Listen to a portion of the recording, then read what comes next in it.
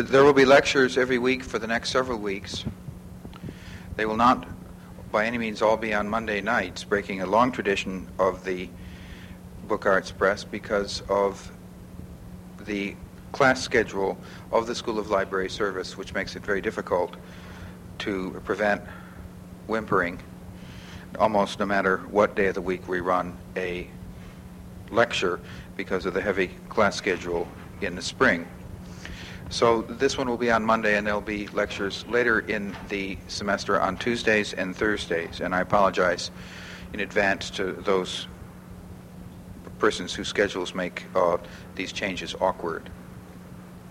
The next lecture in this series, if I have this right, is to be delivered on Thursday, April 7th. Does that sound right to anybody who knows?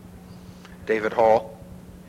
David Hall, who is professor of history at Boston University and the director of the Center for the Study of the Book and American Culture at the American Antiquarian Society, will be lecturing on matters having to do with 17th century American reading next Thursday, the 7th of April.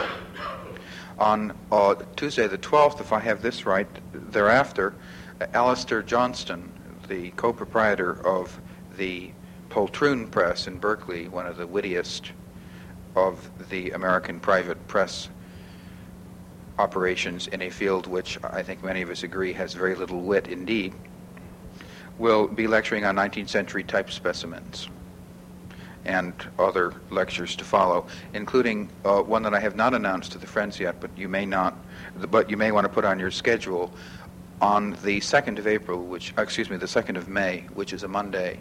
Charles Benson, who is a librarian in Trinity College, Dublin, and a friend of Paul Pollard, for those of you who are regulars here, will be lecturing on the Dublin book trade in the early 19th century. Is that news to you, Faith? He's hoping to stay with you, I might add. Just one surprise after another tonight. We have the great pleasure tonight, no anticlimax he, of having Don Crummell, who is professor of music and library science at the University of Illinois at Urbana-Champaign, repeating a lecture that he gave to a conference in Washington, D.C. in November, co-sponsored by the Center for the Book and the Library of Congress and by the School of Library Service as part of the school's centennial celebrations.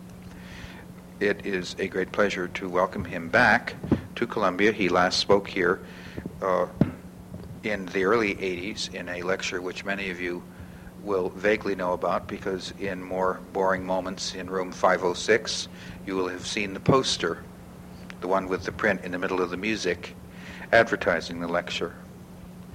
The poster tonight is a bit more primitive, but the lecture isn't. It seemed particularly appropriate to ask him to give it in New York as a result of its enthusiastic reception in Washington in November. It's a great pleasure to have Don Crummell back at Columbia.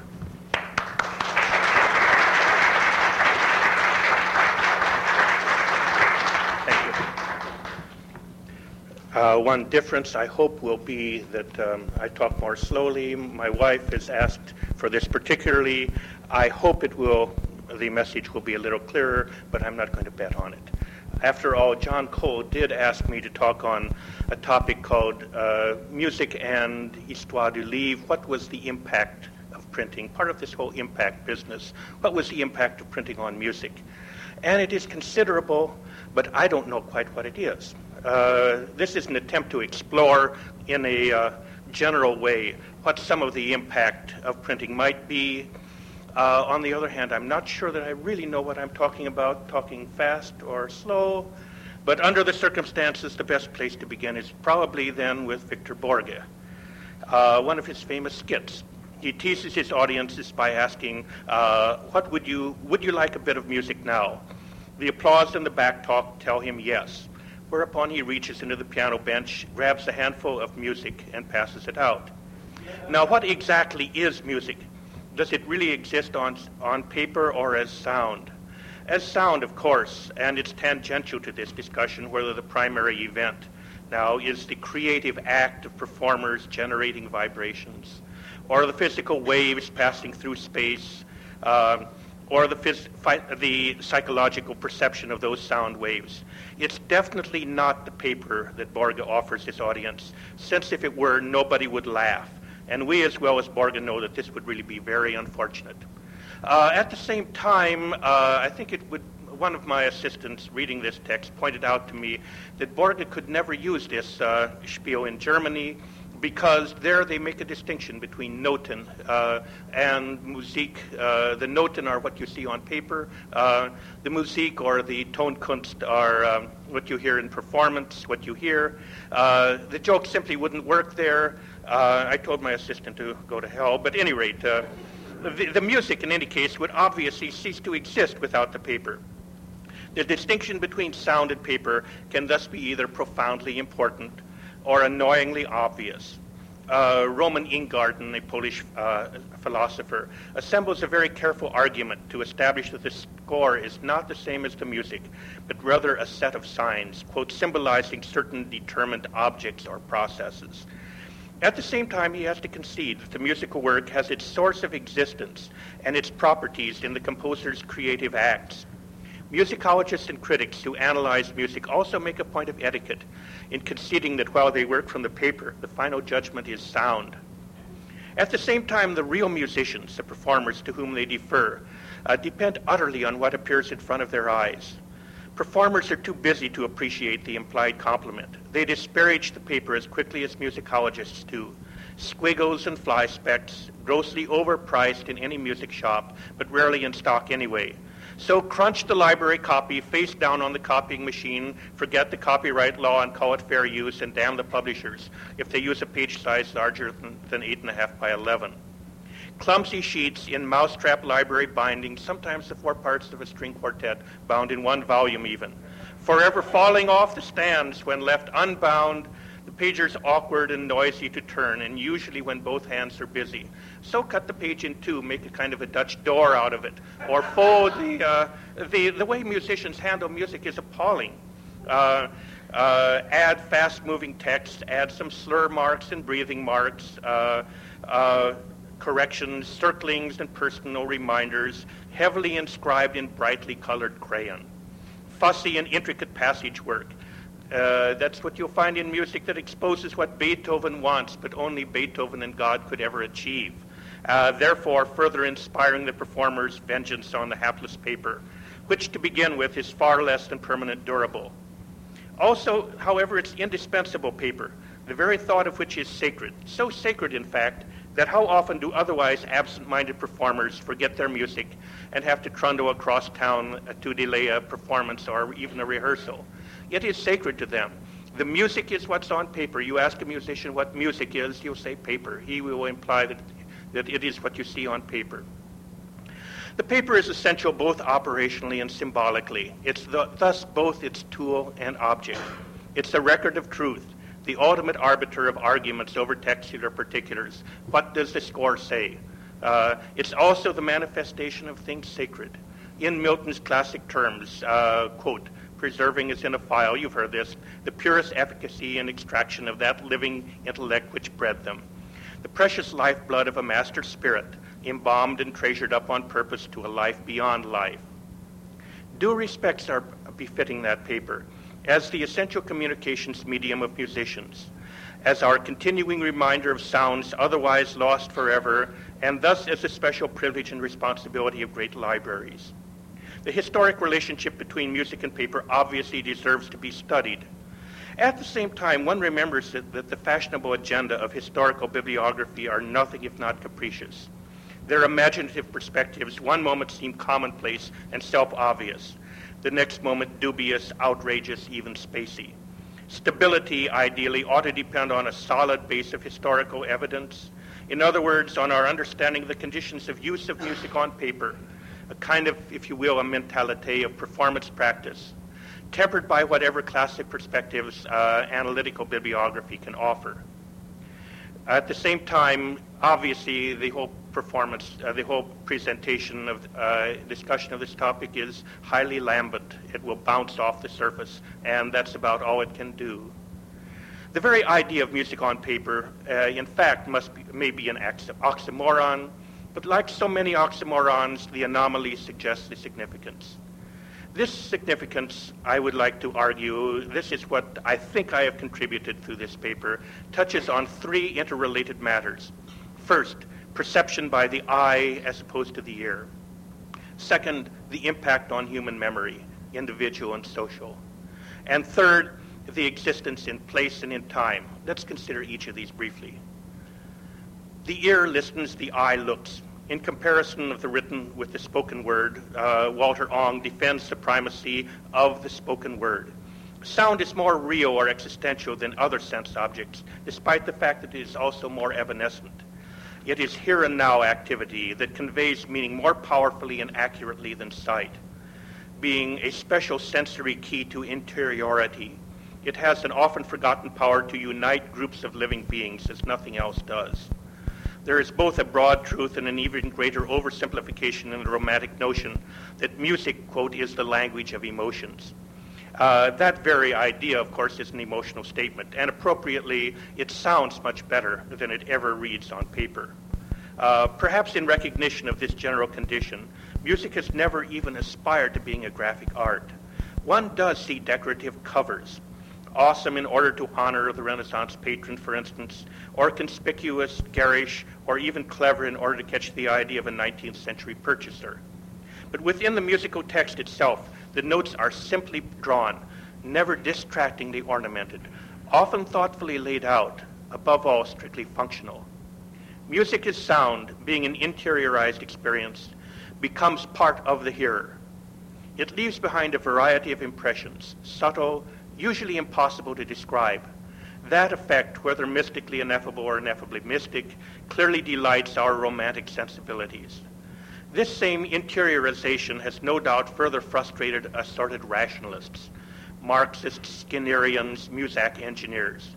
They're anxious to make the most out of the effects of music, but they're also quite at a loss to explain what's really going on, and quite equally, they're unable to admit that they don't know what's going on. The effect of music is something that is essentially ununderstandable. The memory of musical experience is, we suspect, probably not unlike the aesthetic condition of oral cultures in general: small, cohesive, parochial, intense. As ancient Greek civilization moved from an oral culture to a written one, Socrates expressed his classic misgiving. Writing will, quote, induce forgetfulness, and the human memory will lose its discipline. Western civilization, preoccupied with the extensions of human resources, has awarded the contract for extending human memory mostly to the written record. Functionally, its counterparts are our kitchen implements, which eliminate the need for cooking drudgery, or our pocket calculators, which obviate the need for memorizing multiplication tables. In the words of one English wag, the nice thing about an encyclopedia is that it knows and therefore I don't need to. This is the effect of writing on memory. In truth, the written record does something quite different as well. To musical performers, it says, the written record knows, and I can if and when I need to. To society at large, it says even more. Cumulatively, thanks to performers, it creates the sound that resonates in the human ear and rumbles on down into the solar plexus. The audience, not necessarily able to read music at all, usually neither knows nor cares what specific sounds are being heard. But the sound itself is fixed according to the written record. It is this memory of sound, with its implications for the social institutions of music, that I want to touch on tonight. I do have reservations of digression when I say that the audience neither knows nor cares what sounds are being heard. I think there are some respects in which there are exceptions to that rule. For instance, we know, we may not be able to read music, but we know when a tenor hits a high C, or we've been told that it's a high C. And tenors and sopranos, when they hit high Cs, that's an event in its own right. When Madame Butterfly at the end of the entrance sings a high D flat, that's something even a little bit better. On the other hand, when the Queen of the Night has to go up to a high F, that is so ineffable as to be beyond our comprehension. There are ways in which this whole passage I'm going to eventually have to back down on, but even so, the important fact is that the audience, not necessarily able to read music at all, usually neither knows nor cares what specific notes are heard, usually. Milton's life beyond life for the precious lifeblood of his master spirit. Now, what is this exactly? The first life, whether for literary or musical texts, is it not really an idealization in Mozart's mind? Whatever it is, all we can really read into the paper is a notion of an essence, of what Mozart committed to a manuscript copy, what an engraver incised into plates and ran off. Arteria then issued, subsequent publishers pirated, regurgitated photographically or otherwise garbled, Grangerized, glossed over for children, gentrified for casual listing, gussied up for fast-fingered technicians, or finally made genuine again and thus glorified by modern scholarly editors. There's a whole sequence here. However much or little we have, es ist genug, it's enough. That's all we have. The afterlife thus begins as publishers, editors, engravers, printers, distributors, binders, retailers, and with luck eventually performers notice the paper and listeners hear the work recreated off that paper. Music on paper lasts. It can aspire to immortality, enduring for centuries, conquering the ravages of time. Such has been an article of faith at least for 2 centuries, and even now deteriorating paper notwithstanding. The wide particulars of time and space need to be remembered. In simplistic terms, one thinks of sound as existing in time, paper, and space. Of course, the matter is much more complicated, requiring first a separation of personal time, measured in microsections of perception, from historical time, measured in years, centuries, and eternities, and personal space, measured in what our eye and ear can discriminate, from geopolitical space of our world. The sound certainly exists in personal space. In basic terms, for instance, as the difference between monaural and stereo. While the paper obviously exists in personal time, the time required to read a musical text. Both of these are secondary, but need to be recalled later.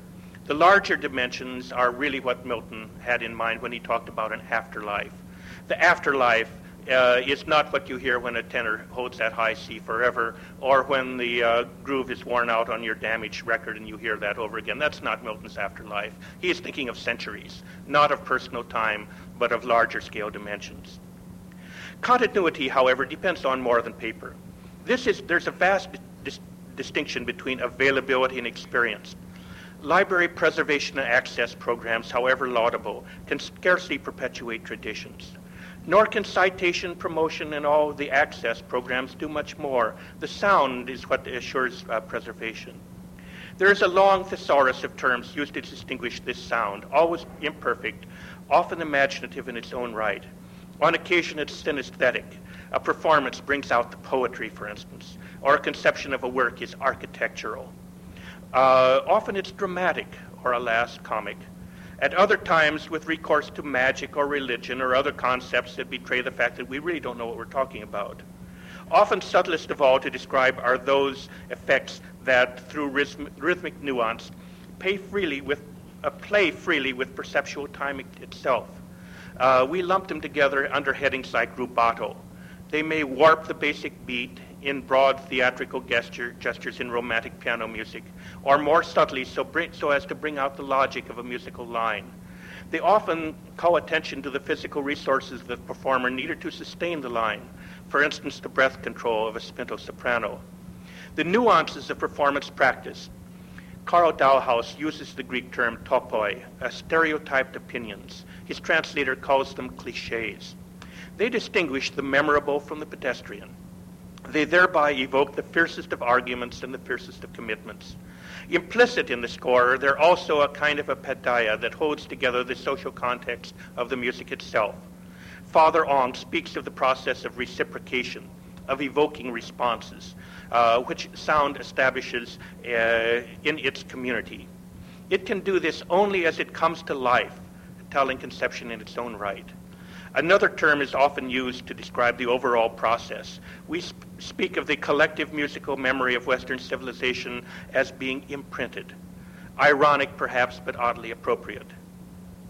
The musics of many oral cultures often claim nuances of great intricacy and effectiveness now.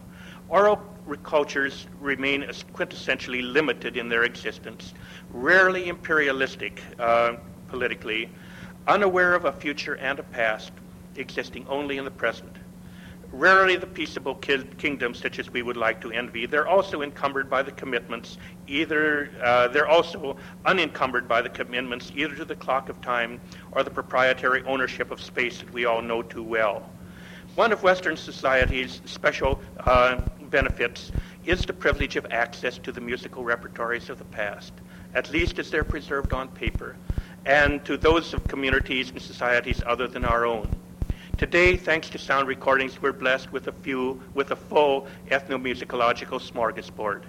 We proudly rejoice in our Western traditions of improvisations, usually quite oblivious to their origins directly or indirectly on paper.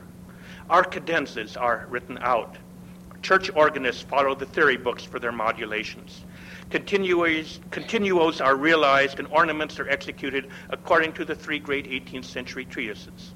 Even the jazz instrumentalist has a phylacteric scrap of paper in front of his eyes. In essence, only a sound can establish an extended communal space and thereby conquer historical time. The landmark events of music printing and publishing are useful to recall briefly, all the more so since they are somewhat different from the landmarks of printing and publishing in general. Although musical notation can be found in antiquity, the history we know begins in the Middle Ages. During the Renaissance, music proliferated on parchment and then on paper, so that the incunabula printers were attracted to the vexing problems of recreating music through movable type. The early efforts may never have been all that successful for both technical and economic reasons, but I think it probably didn't matter that much. In a publishing context sustained largely by patronage, typeset music was perhaps more for show than for use. Musicians, we may suspect, perhaps prefer the manuscript copy, usually more serviceably presented and bearing the endorsement of private circulation. In a symbolic sense, musical print culture then dates not from the 1457, it does date from the 1457 Psalter of Fust and Scheffer. But in a functional sense, print culture with music doesn't begin until the rise of modern music publishing in the 18th century. The technological event, recourse to a different printing process, engraving rather than letterpress, is probably less important than the socio-economic event, namely the new awareness of communities with professional musicians in the 18th century. Music in any event comes to be ordered. That is, its history comes to be recognized, distinctions of quality come to be canonized, and taste comes to find its standards. The music publishing enterprise that arose was a landmark event in the history of music itself. As recently as a generation ago, such a notion would have been curious, but today it resonates well as we examine the 18th century in general.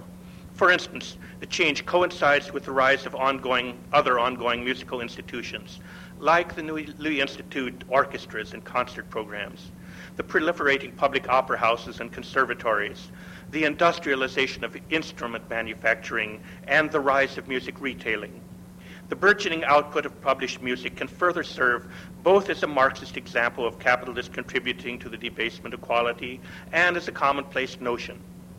Not the least of the proponents of the new democratic ideal, of course, was Beethoven, as he cried forth, "Seid umschlungen Millionen," be embraced all ye millions. Through some strange, broad historical sense, inscrutable but plausible, he recognized and fostered the shift of music as a part of society, passing out of the courtly patronage of the Ancien Regime into a new order determined by a general public and to him accessible through music publishers. Not far behind was the era of high romanticism and German idealism, of the musical pantheon, devoted to those master spirits whose sheer genius qualified them for personal immortality. The pantheon itself is generally identifiable and clearly admired, but it has rarely been admired as an historical event, examined as a historical event in its own right. Reverence, like silence, has been enough for us.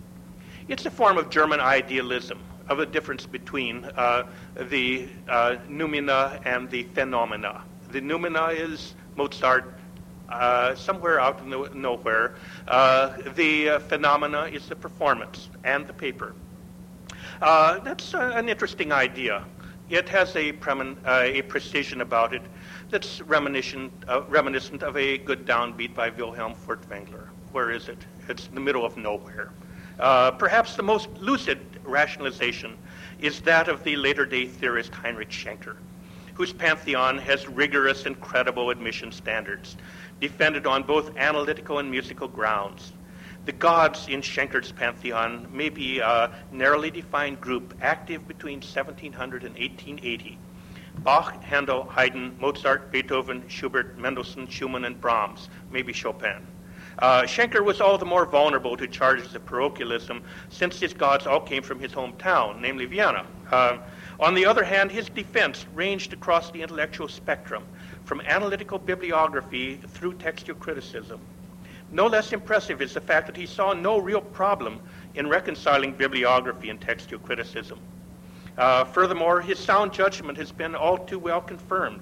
The performers who command top respect today mostly specialize in his repertory. Audiences established their favorites in response to those same performers, and entrepreneurs have built legends of these particular composers along with their own empires. Musical instruction, both theoretical and practical, is based on the repertory of the immortals. As it identifies a functional hegemony for musical society at large, Schenker's pantheon identifies the villains beloved of contrary spirits, mostly French. Contemporary composers from Berlioz and Debussy forward have lamented their narrow-mindedness of public taste. Society has moved forward and outward, but very cautiously, taste being by nature diverse, divisive, and changeable. No doubt out of both fear and awe, the politics of music, rich and capricious, has been very sensitive to examine. Only slowly, in coincidence to the rise of ethnomusicology, have scholars begun to recognize the geographical dimensions to their study. Wagner and Verdi were literally on the map from the outset, along with a few other composers of Italian opera and nationalistic music in the German style, particularly when their conspicuous roots were in the pantheon, in other words. Only very slowly have our audiences moved into the repertories of our own century, often with fierce delight, but along narrow lines in recent years to earlier repertories. The pantheon claims not total, but merely effective control. For all its many significant antecedents and successors, today's musical hegemony, though, remains essentially a 19th century institution. Under such conditions, a work of music comes to acquire a life of its own, apart from any specific manifestations on paper or as sound. Performers seek out the composer's workshop, as they call it. Music theory as a discipline comes to be rationalized in terms of this repertory. Musical criticism becomes essentially, quote, composerly, that lovely word, that loverly word that theorists use. Library catalogers even collect manifestations through a distinctly German idealistic notion known as the uniform title, while editors collate and collect the manifestations of works to achieve a definitive statement that they can label another German idealistic notion as the Urtext, the original text, the ideal text. No doubt in part because of this preoccupation with the romantic side of the creative process, we have too rarely sought to ask what precise role the documents performed in the musical society that used them. In discussing the new study called Reception History, for instance, Karl Dauhaus presents a case for disposing of, quote, the notion of a pre-existent, objective, a priori body of musical content. Doing so, of course, threatens ultimately to undermine the rationale behind both the uniform titles of music catalogers and perhaps even the Urtext editions themselves. Our libraries are in danger, in other words. But alternative underpinnings are impossible to take seriously. For better or worse, our concern is with the ideal which we worship and cherish. We see the Mozart Brothers, the new movie. We see and we laugh at it, but ultimately we're thrilled most of all when we hear the sound of the music. Whatever that producer does to them in Don O'Hanahan's, probably his most delightful nightmare. Whatever that producer does to them in that movie, what ultimately makes the movie work is Mozart's music. It's the text, it's the noumena behind the phenomena, if you will. Our sympathy is genuine as we see what can happen to the music. We shudder at the thought of Jorge of Burgos withholding and then consuming and being consumed along with his monastic library. Yet we delight as at the piano bench library is consumed by the audience of our modern-day Victor of Burgos. In essence, the difference, perhaps the basic point to this text, is that we suspect that Aristotle's second book of Poetics is really what musicians often refer to as a fake book. The primary requirement of great performers is that they remind us, though, of their indispensability. The point has been slow to be appreciated. Performers not wishing to blow their cover. Perhaps it's well to realize that performers honor the paper and thus sustain the collective musical memory of Western civilization. But they do so in special ways that define tastes as they make their compelling case. Indispensability calls for a process not of repetition but of recreation. And the better the music, the richer the prospects of convincing representation. This may be what is behind Schenker after all, not the rationalization of the theory, but the flexibility of the recreation and the prospects for redefinition. Perhaps, though, not as in the Mozart brothers. A few of the special historical relationships between the composer's text and the performer are worth recalling briefly. Perhaps the earliest of these special relationships involves the Renaissance ornamentation practice known as the secret chromatic art, of raising or not raising a pitch so as to please God with a more harmonious interval, or to please man with a more felicitous melody, or to awaken both to a brash dissonance. The practice is known least of all through printed music. Its very essence is that of a secret performer's art. Its implications are at once a joy for the imaginative musicologist and a reminder of the constrained inquiry of any good bibliographer. The performer's need to be asserted to a wide public audience becomes particularly obvious in the early 19th century as music publishers came to serve as patrons to the composer. Perhaps because of this event, the great virtuosi of the period are often seen as, quote, transcendental. Their objective was to use surpassing technical resources to achieve results beyond ordinary achievement, thereby aspiring to the sublime, if not even to the magical. Liszt's piano pyrotechnics, Paganini's diabolical mastery of the violin, the astounding, endearing skills of operatic singers of the day. These are better understood in terms of credulous audiences than of pedagogic processes. Admittedly, musical instruction itself often calls for transcendental skills. It takes a remarkable ability to persuade small children to love their Czerny etudes. It's more the listeners, however, who buy the legendary. Even more pertinent here are two images. The first of performers who announce themselves as mere dwarves on the shoulders of giant master composers, a worthy example of what Merton has labeled as the Parvus complex. I am the humble servant of creative genius. Nonsense, but it makes a nice story just the same. The second is of the virtuoso as composer, magnanimous in sharing texts with the general public through publication, but knowing full well that the experience of even attempting a performance would lead mostly to an even greater recognition of the performer's divine gifts. Try Paganini etudes on your violin. It makes you appreciate Niccolo all the more. In such work, one recognizes Matthew Arnold's vision of, quote, a harmonious expansion of all the powers which make for the beauty and worth of human nature. In other words, we are fundamentally flawed as human beings.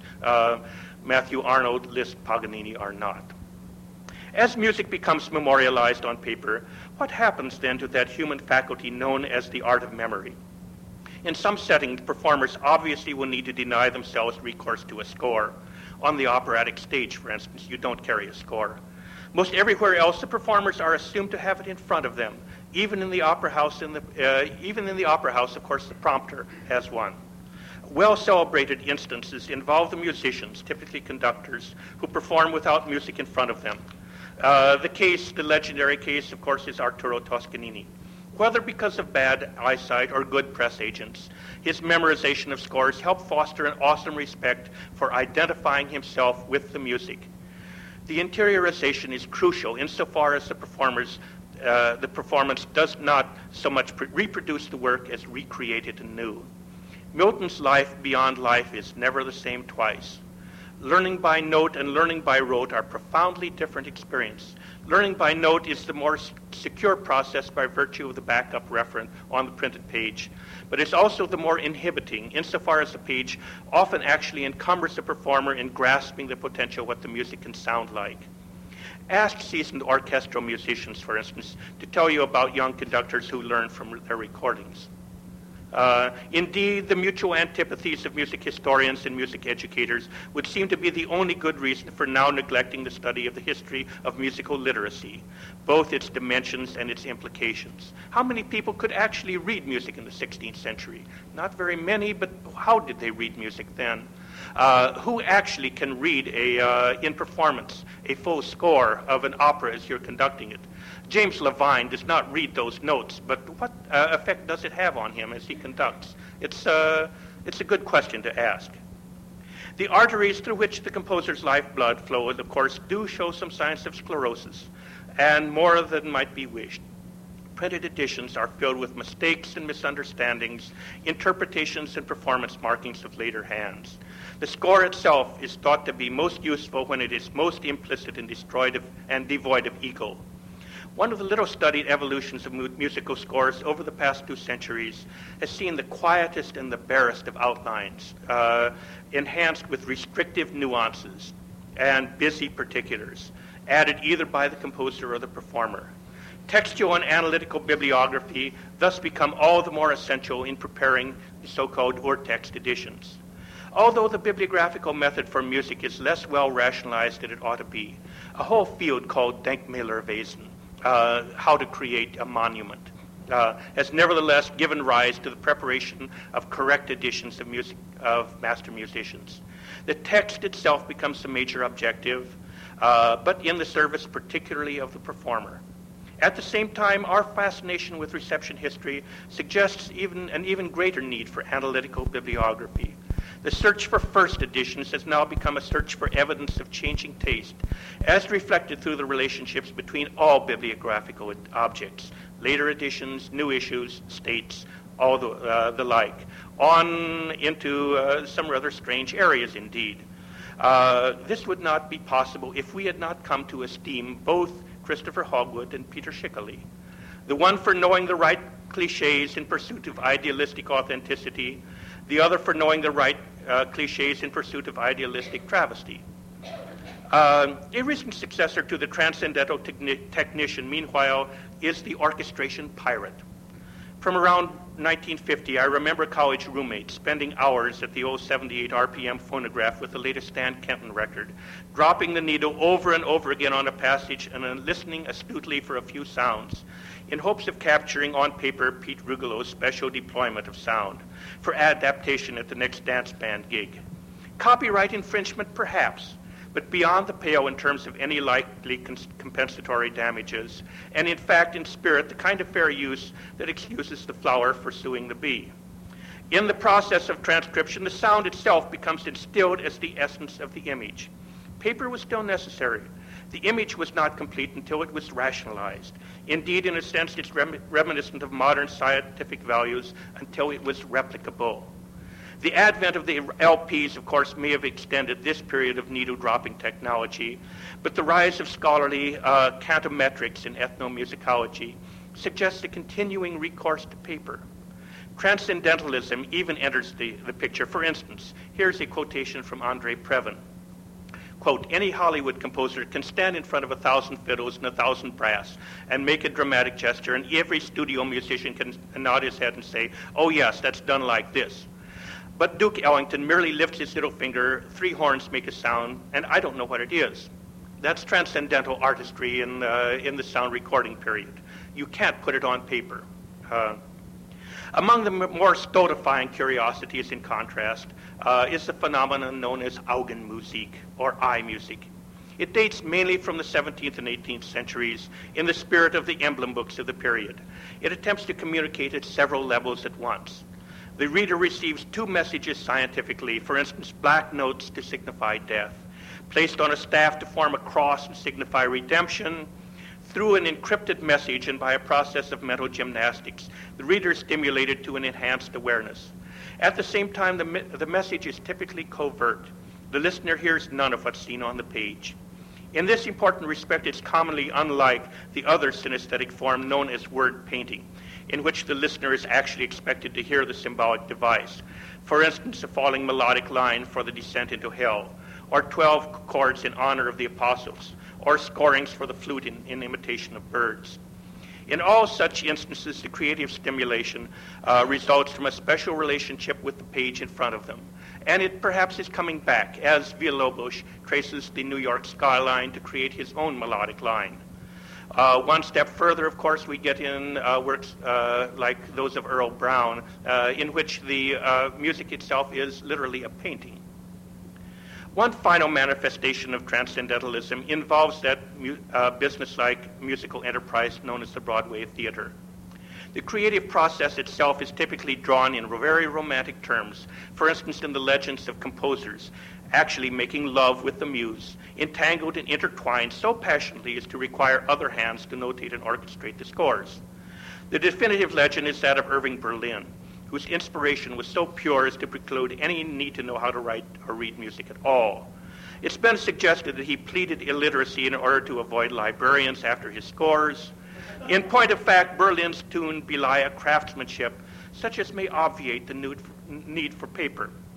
Perhaps he's merely a modern heir to those Renaissance composers whose polyphonic masterpieces were committed to paper apparently only in part books, leaving us baffled at this prospect of a creative process, which is rather unlike that of a chess master able to pursue 5 games of chess at one time. The strength of today's German ideological music hegemony, then, is an obvious target. It always has been, it always will be.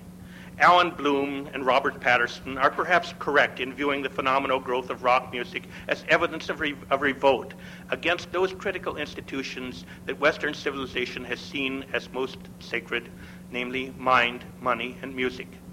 Fill the head with acid and anarchy, the ears with strobe light exhibitionism, the ears with decibels. The result may be a disaesthetic hegemony in its own right, but the name of this particular rose is still rock music. The sound is only incidentally and occasionally committed to paper, and perhaps wisely, since beneath the heavy amplification, the sounds in truth are regressively old-fashioned. The fact is that you don't want to hear the music again, and that's part of its importance. What then, however, of the future? What's the responsibility of scholarship and of societies to its written musical documents? 2 contradictory signals emerge. The first pays due respect to the Pantheon as one of the monumental achievements of Western civilization. The sounds themselves, in their craftsmanship and as a meaningful experience, are of a richness, sensitivity, durability over time, in sum of a beauty and a pleasure that inspires and requires a special commitment on the part of the individual and of society at large. In more practical terms, the quality of human life is at stake. Therefore, listen well, support your local symphony orchestra, and nurture your children in their music lessons. The contrasting conclusion holds that the Pantheon is a creation and a reflection of one place in time, different from our own, different in its needs, and thus relevant to circumstances other than ours. Both statements are true. However, one must ask then, why should they be seen as mutually incompatible in the first place? One answer reminds us that sheep don't graze as safely when Elvis is rocking on the ghetto blaster. Nor would the dead quite be as efficaciously grateful if they realized that Bach had already preceded them with a cantata called Ich freue mich auf meinem Tod. I'm grateful that I'm dead. But at this point, though, the agenda of music bibliography starts to overflow. Much as what's been proposed here, however, is nothing more than being worth nothing more than being taken for granted. One scholar looking at tonight's topic in a more limited context, saw his goal as seeking, quote, to frame questions that might be put to the written record in order that it may give testimony about the oral tradition that lies behind it. The goal here is even more brash, to frame similar questions for the written record, in search of no recognition of its documents at all. The romantic aura of master spirits, which has pervaded the music of the past 2 centuries, both transformed and, in a sense, created our conception of musical documents. Yet, when you read through one of the most interesting books on the whole topic, Lenny Meyer's Music, the Arts, and Ideas, does he even touch on music on paper? The closest I can find is a footnote on page 123, quote, the distinction between composer and performer also depends upon the existence of an adequate notational system. That's as close as he gets. It can and usually has been treated without recognition of paper at all. Still, for all of our bibliographical riches, we have little notion of what precisely music on paper did to the art of music itself. A presentation like this is by nature lambent. Like so much of today's, the points I raised are highly vulnerable. Sheridan complained that Dundas was in debt, quote, indebted to his memory for his jests and to his imagination for the facts. Scientists and scholars are expected to deal with evidence and responsible conjectures based on that evidence. But what is the evidence? One scampers through the mountainous debris of musical artifacts preserved in our libraries and ends up with the same ineffability that inspired the latter romantic gods in the Pantheon. Hard evidence is very sketchy. Archives of music publishers, most of them intentionally destroyed. Extant editions, issued and preserved in quantities so vast as ever to preclude any effective organization. At times, the copyright records here in Great Britain reveal an output of the press almost equivalent to the output of printed books for music.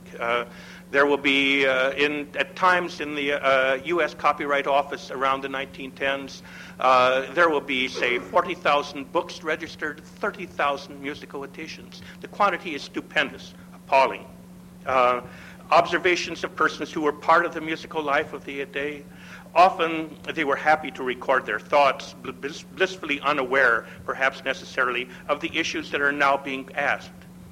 Meanwhile, as one compares the thick black ink of an early musical engraving with the grayness of the lithographic reprint, one can see the precious lifeblood becoming anemic. And transfusion, through microfilm or often optical discs, naturally leaves the scrupulous bibliography frightened. Might there be blood poisoning entering into the precious lifeblood along the way? And more than that, how can you tell? Scrupulous performers still feel a deep moral duty to recreate the notes that Beethoven heard in his own creative mind. By the same token, responsible scholars must ultimately work not from copies off a video disc and a microfilm, even less from algorithms of citations and statistics, but from the best evidence, which is the manuscript and the early editions. The speculations raised here, alas, are only rarely supported by physical evidence on paper. And these must ultimately then be the best evidence a scrupulous bibliographer can have. As it searches for the inevitable, music bibliography perhaps comes to catch the creative spirit of Beethoven and Mozart. It's neither ironic nor lamentable to recall a classic conception of J.B.S. Haldane. Like science and religion, which Haldane is talking about, music bibliography is, quote, a way of life and an attitude toward, in this case, the musical universe, concerned with everything but the nature of reality, which is sound. Statement of facts may be generally right in detail, but they can only reveal the form and not the real nature of existence.